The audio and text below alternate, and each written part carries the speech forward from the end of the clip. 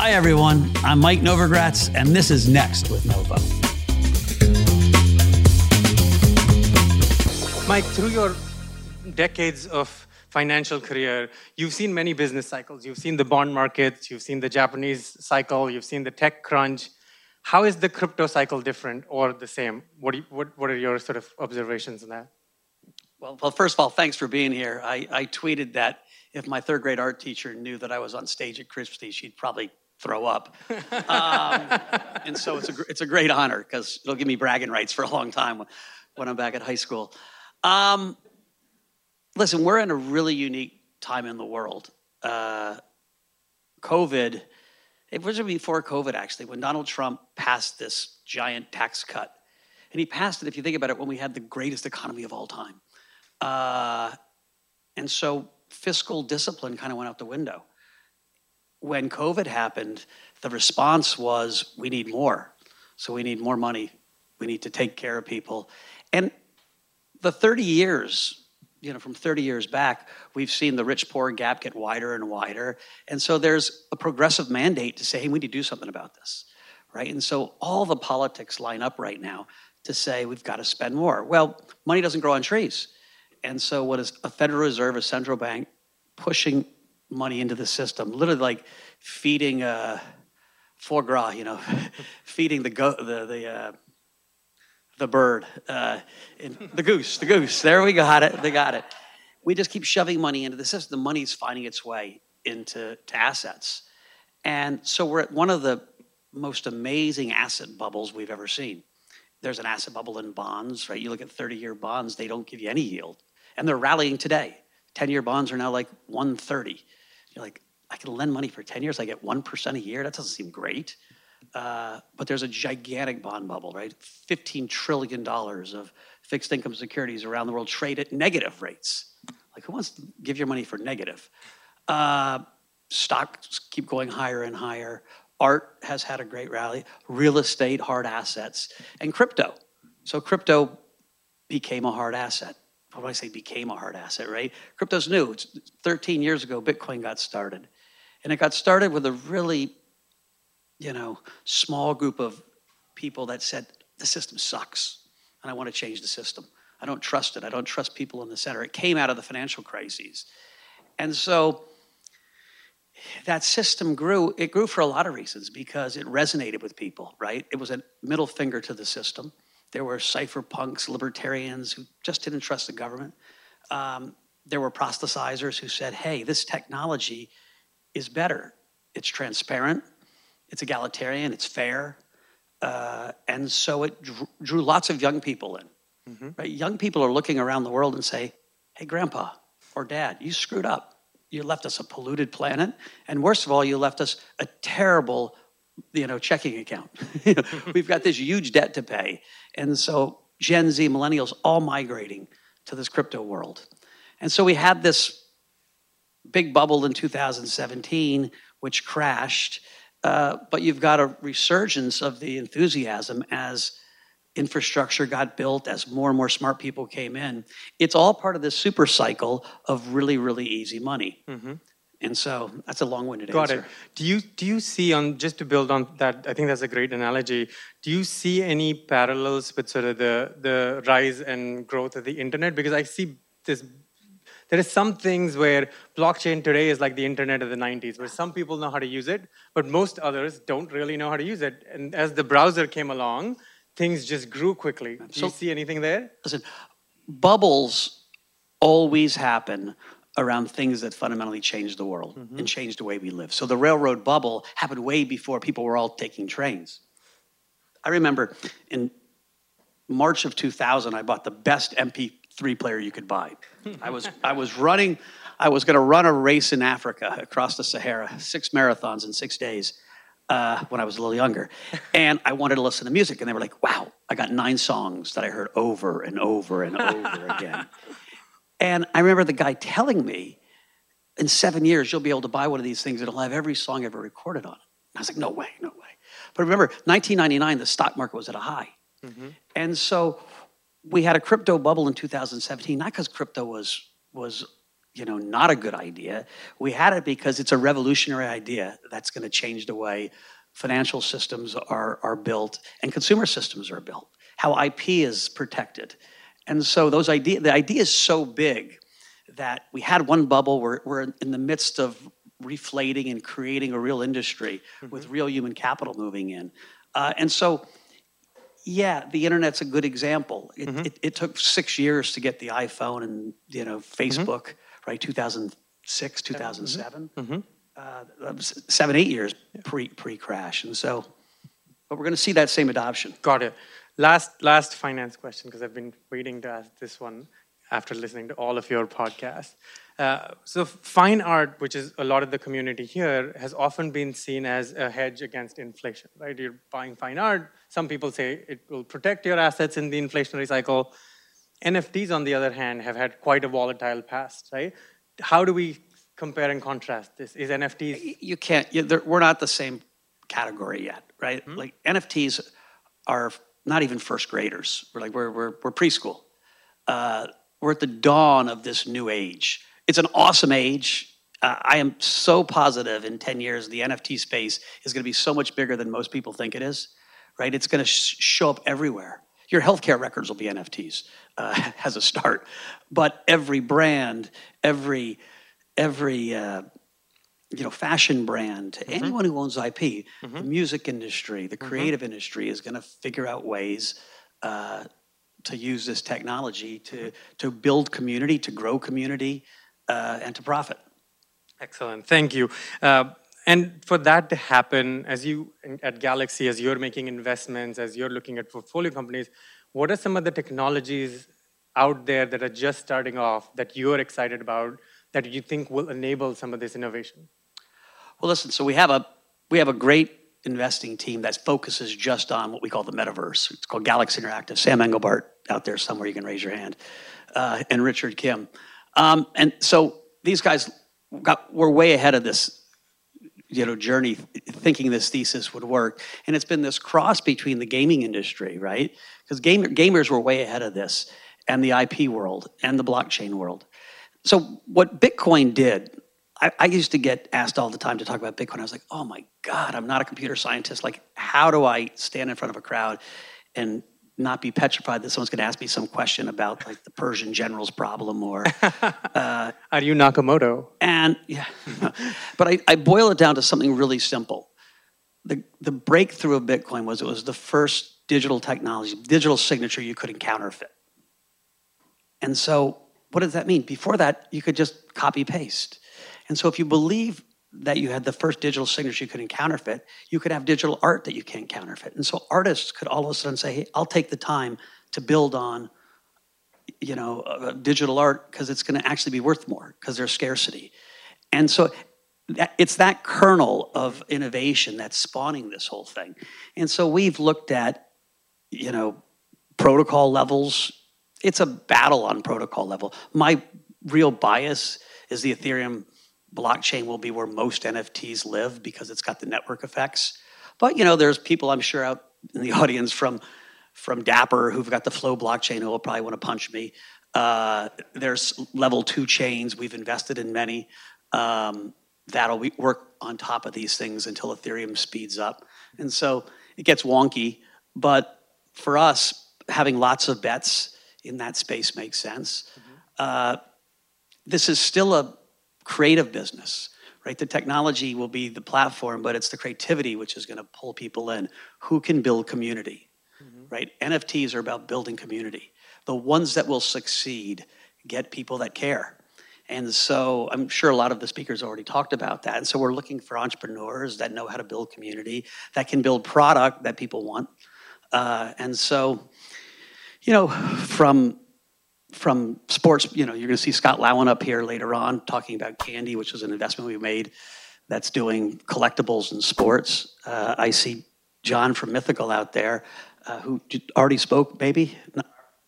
Who's up next, right? Who's building this amazing game ecosystem called Blancos and lots of other things. They'll compete. So for us, we're spreading our bets. We're cheering them all on. I'm positive.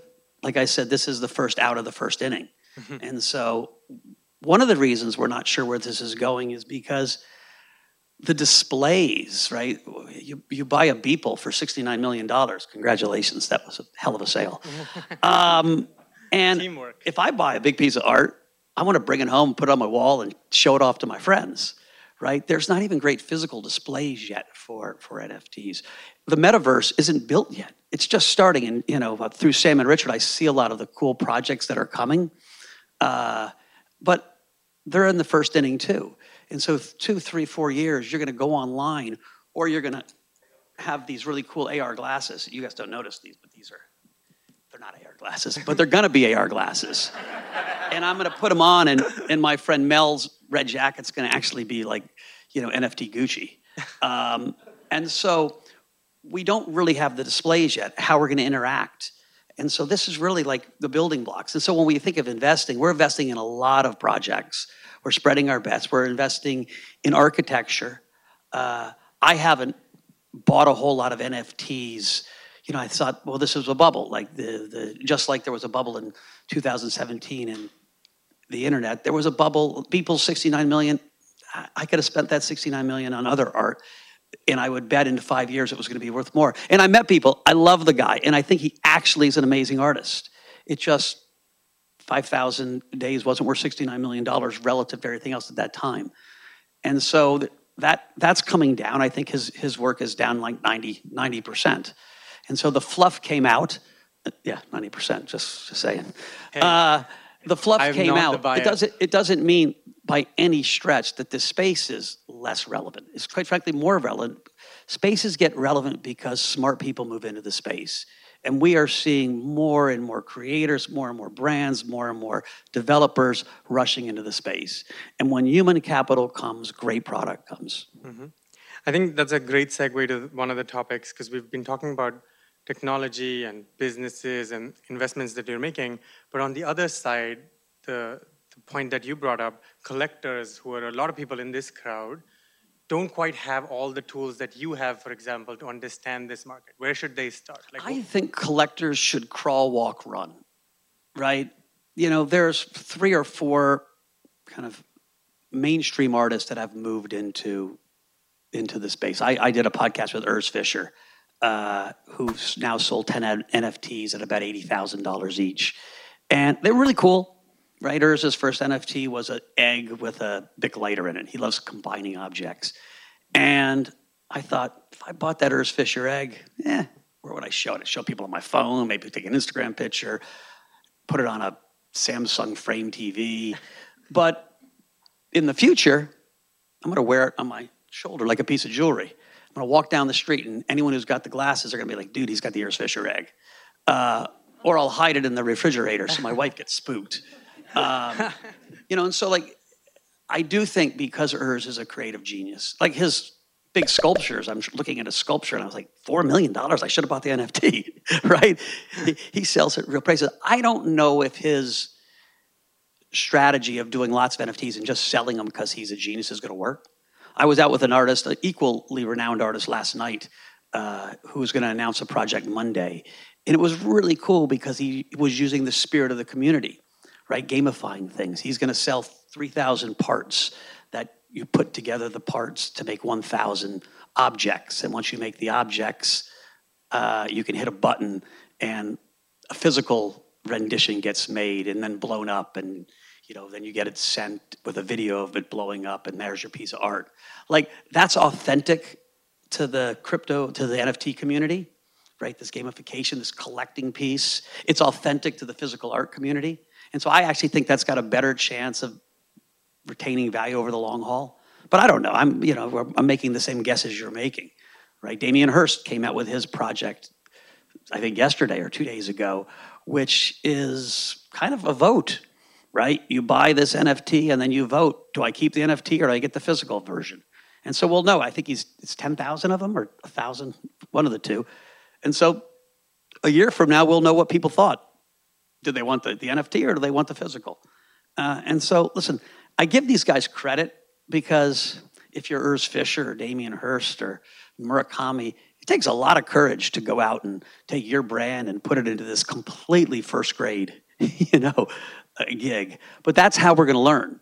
what works. Broadly, the community has loved the digital native stuff, right? The generative art stuff, right? Alexei Cherniak's got his project. That's fascinating to me. That's where the intellectual capital of our generation, right? It's AI plus artistic talent. You know, when you think about it, it's Saul LeWitt 30 years ago. My art history is not great. Doing algorithmic art, and now we've got it happening in real time in NFTs. And so that community is hyper focused, right? It's hyper passionate. And so buying his stuff probably, if I had to guess, retains value and appreciates more than the famous artists. The famous, I put quotes around that. Got it. See, again, this is very, very fascinating. And people otherwise would have not known your thoughts on this. I think education is a big component to this, right? You mentioned crawl, walk, run. What is sort of, you spend a lot of time producing content with your blog, with your sort of video series, podcast. What is the sort of next step here? Like, how are you and Galaxy going to educate the commonplace consumer? Because everyone else is going to lose the shirt on their back if they don't invest properly or think properly. What is your take on building education material for them? Yeah, I think it's really an interesting point. We talk about it, you know, when Candy, and Scott's going to come up here and talk about it, has a deal with Major League Baseball to kind of roll out the baseball product. And if any of you were paying any attention, like when NBA Top Shot came out, it was the thing. Mm-hmm. And it was a craze. And I remember talking to the leagues, making my pitch, saying, you know, you got to be careful, because if you burn all those fans by people paying way too much, mm-hmm. you might turn them off as long-term mm-hmm. fans of yours, let alone collectors. And so there's always that. Listen, it's not anyone's fault that there's like these tempest in a teapot hyper excitements that happen. You're seeing it right now with these, they're almost like little Pokemons. Why can't I think of the name? Yes. Axie Infinities, right? The little Axies. They look like Pokemons, but they're fish. You buy them for $500. Once you own it, you're going to play a game. You earn points in the game. Those points are worth money. And it's taken Southeast Asia by storm. They did $31 million last night of turnover, right? The next biggest NFT did $2 million last night of turnover. And so Axie Infinity is the hottest token in the world. Will they be able to sustain that? We'll see. But you got to be a little bit careful of buying into those frenzies, because it often turns people off. So if it's your brand, if your brand is Major League Baseball, if your brand is Levi Strauss or what are these fancy shoes I have on, you know, taking your customers on a journey to create community and to link them into you is more important than the short-term up and down of price. Mm-hmm. We try to give people advice as investors. We try to give our companies we invest in the best advice we can. They make their own decisions. But I really think I always say you don't want to be first. You want to be second. Let the other guy make the mistake first. It's a crawl, walk, run approach. Mm-hmm. And so as investors, like, it didn't take a genius to say $69 million probably is not going to last for people. Now, there was PR involved in buying that. There was excitement. There was, two guys having an ego battle like always have in art. But I would look for more sustainability, and sustainability is community. Got it. Again, that's the beauty or pain of the auction world, right? The competition can take the prices wherever it can go. Building on your last point, are there sort of thoughts that you have around sort of tools that allow people to manage their portfolios better in this NFT space, right? Because in the traditional land, you managed your portfolio like Fidelity or Schwab or wherever a common investor did. Is Galaxy building tools where I can bring my NFT from Dapper Labs and from OpenSea and everywhere into one place? Is there something like that that's coming out? So we're not building it. We're investing in lots of companies that are doing these things, and that's probably one step beyond my pay grade. I'm sure Sam could answer the question. What's going to happen intuitively is there are going to be a couple big marketplaces where things migrate to. Right? Liquidity usually migrates to broader marketplaces. And I don't know if it's OpenSea or Nifty or one not built yet. Like I said earlier, I think you're going to have to be Ethereum, because if I build something, I want it to be able to use somewhere else. So if Scott at Candy builds a digital bobblehead, it might want to be sold in, Green Park. Green Park. Green Park is building stadiums, like virtual stadiums for people to participate and watch games and go to the stadium and watch the Dodgers play. Maybe that bobblehead will be sold in their virtual, game shop, as opposed to just on the Candy website. And so you're going to see this interactivity, the composability, which makes this whole technology so awesome. I mean, same thing in the DeFi space. So think of it this way. When Apple came up with the iPhone, right, they were smart enough to put a camera and then a GPS on it. So once they had that GPS, and all of a sudden Uber was possible, right? Uber didn't thank Apple. They were like, dude, well, they thanked them because they have to pay that goddamn fee. But we're building these platforms that you can build on top of, and that's what makes the blockchain revolution so spectacular. It's why I'm positive in decentralized finance is going to win, because it's a better product and it's going to have all this creative input that gets built on top of it.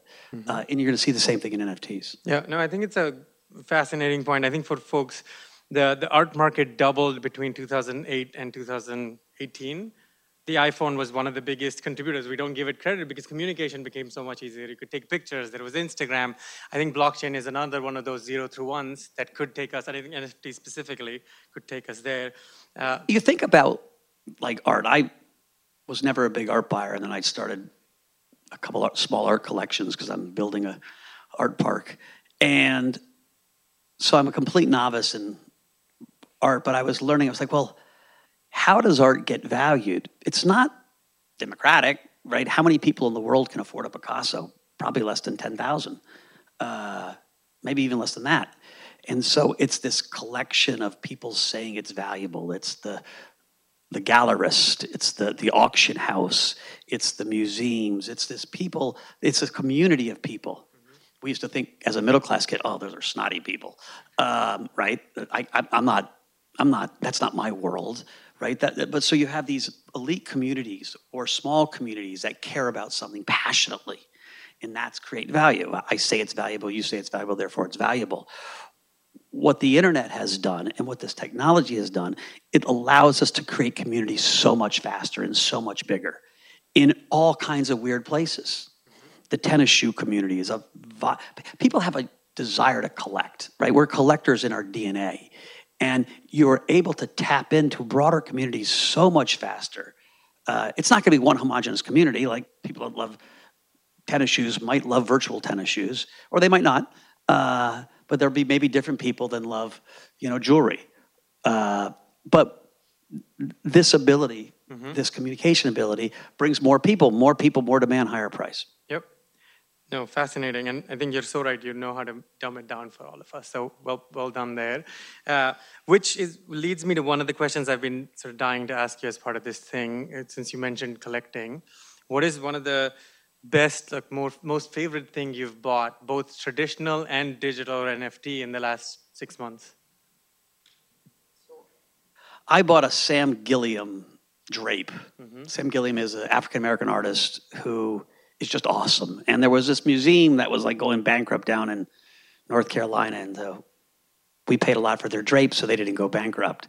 And it's one of these things that's so nice that it shouldn't be in my house. It'll probably go and give it to a museum at one point because it's just this spectacular piece of art. And so I walk by and feel privileged. I'm like, now what the problem is when I have parties, I have to hire people to stand in front of it so people don't splash wine on it. The NFT thing's interesting because I keep being given NFTs of myself, which is very strange. I don't like any of them yet, but I'm getting painted by this woman, Alexa Mead, who paints people, has them moves, and creates NFTs out of it. And so next week, that'll be my favorite NFT. I'm going to diet for a week. I'm going to do push-ups.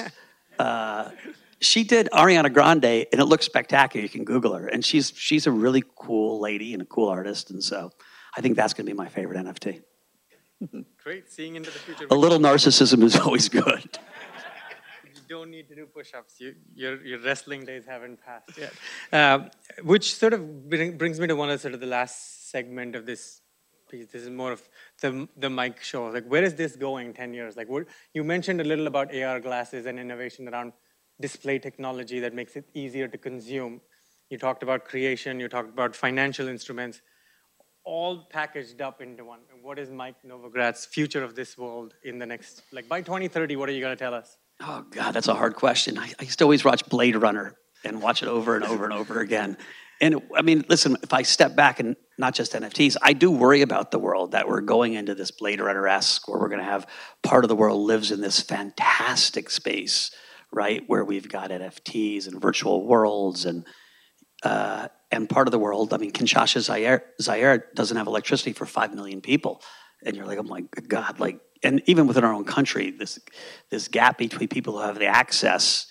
And so I worry that the world looks more like Blade Runner. On the more optimistic side, if you're on the good side of the Blade Runner, it is going to be fantastic. We are going to change the way finance is done, right? You're going to move from having a bank account to a wallet on your phone.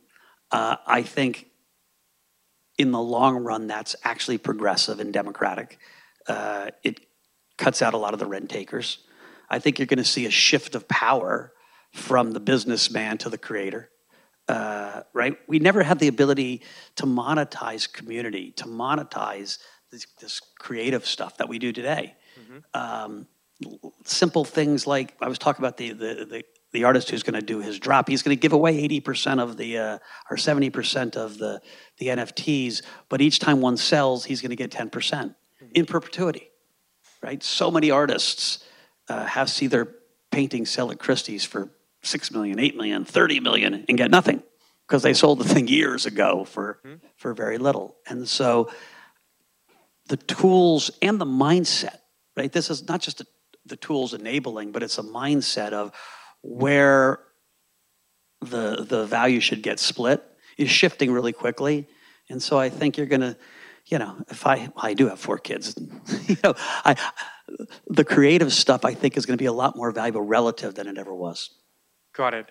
I think one of the things in there you mentioned is around sort of taking power away from certain individuals and giving it to certain other individuals. I think governments have a place there, right? You used to advise the Fed. The Fed has 2 mandates, full employment and money supply.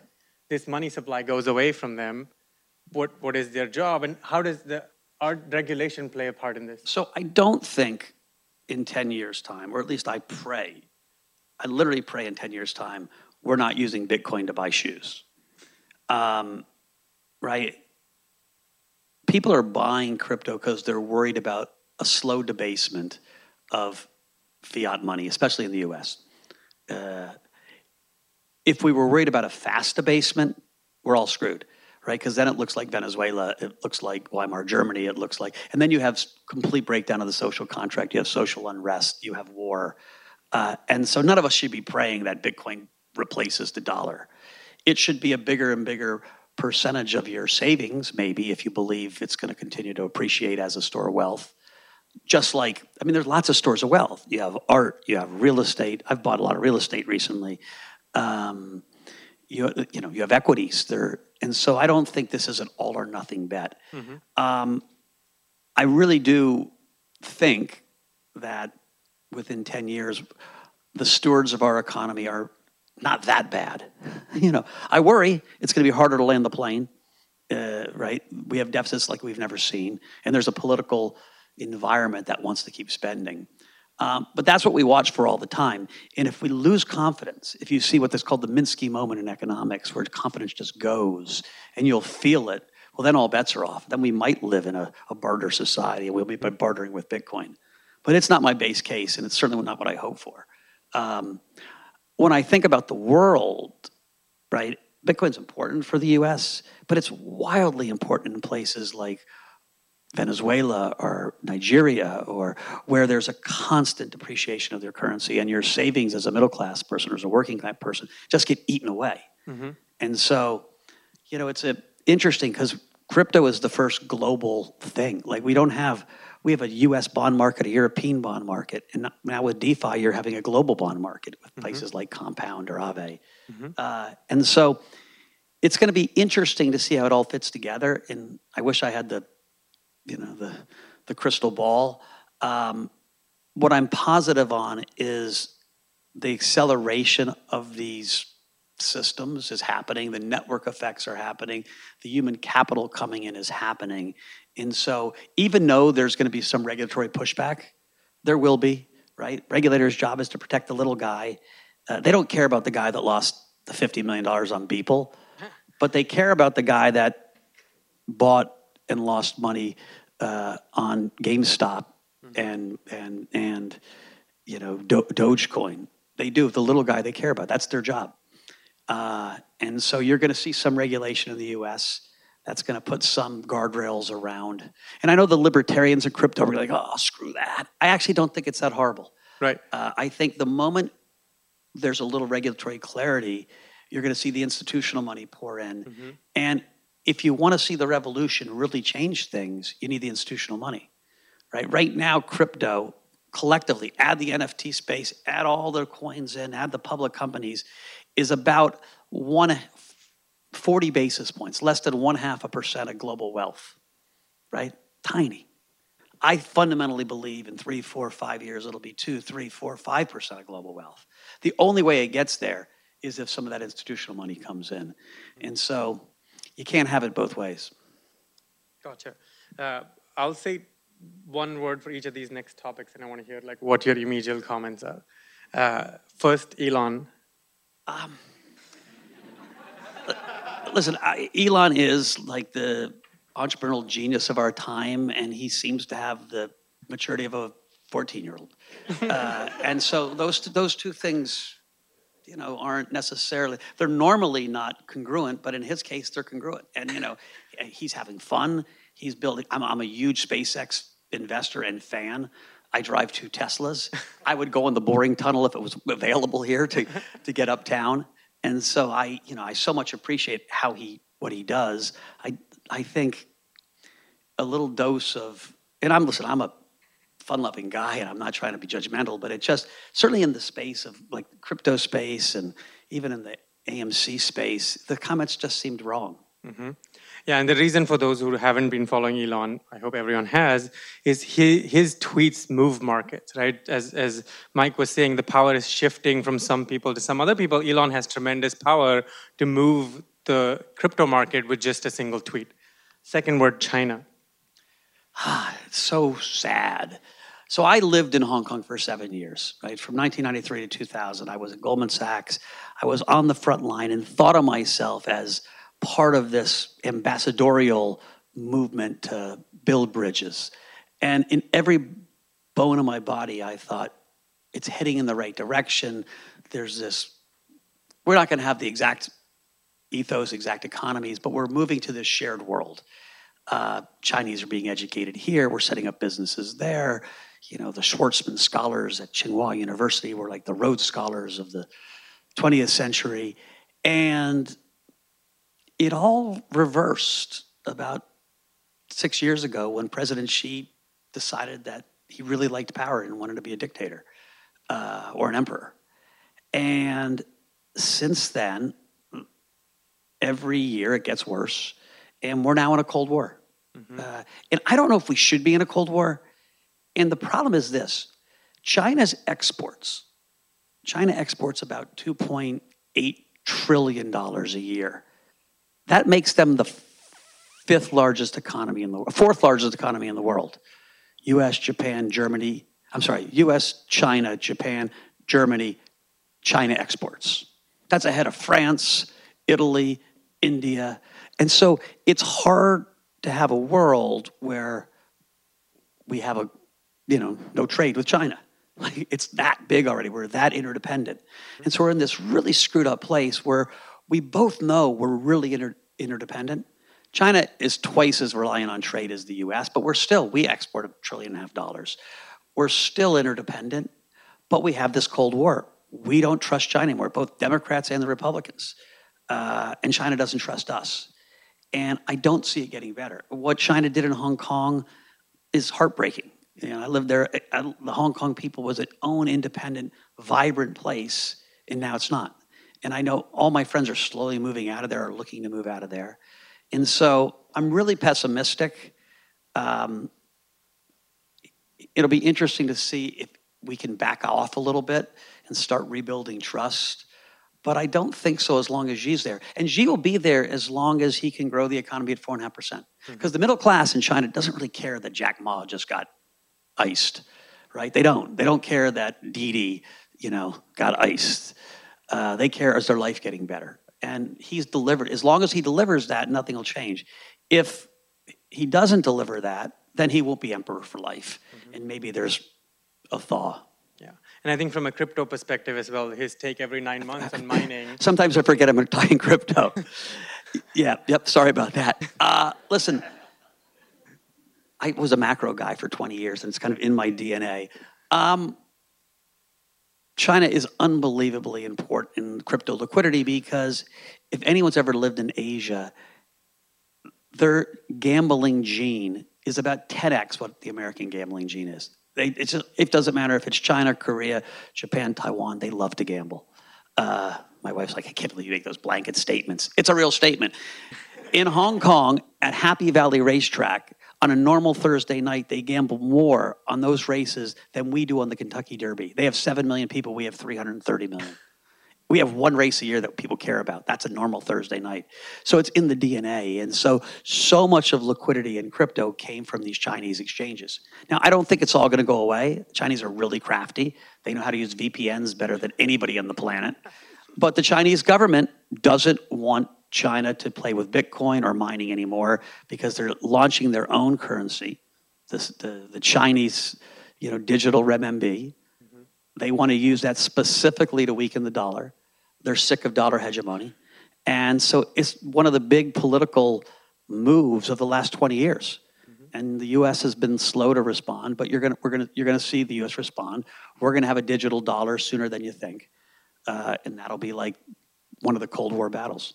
See, that was the response I was looking for on China. All right. I had a few other words, but we're at 1 minute 37, so closing remarks.